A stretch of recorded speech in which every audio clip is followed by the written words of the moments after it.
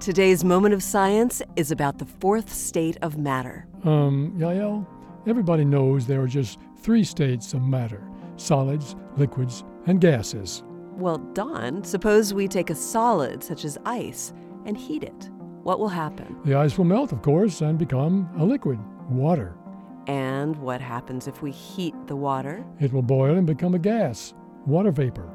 Now, what happens if we heat up the gas? It'll get hotter. The gas will change to another state. Its atoms will break apart into negatively charged electrons and positively charged ions. This soup of electrons and ions is plasma, the fourth state of matter. It was discovered by William Crookes in 1879. That sounds exotic. Would anybody ever see plasma outside a science lab?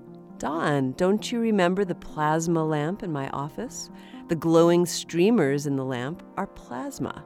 Plasma glows because when an electron moves to a lower orbit around an ion or atom, energy is released as light. Fluorescent tubes and neon lamps rely on glowing plasma too.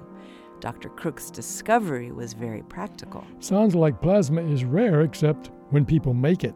Plasma only seems rare because we live in an unusual place. And what place is that, Yael? The surface of Earth. In most other places, plasma is everywhere. The sun and stars are made of it, and very thin plasma fills space.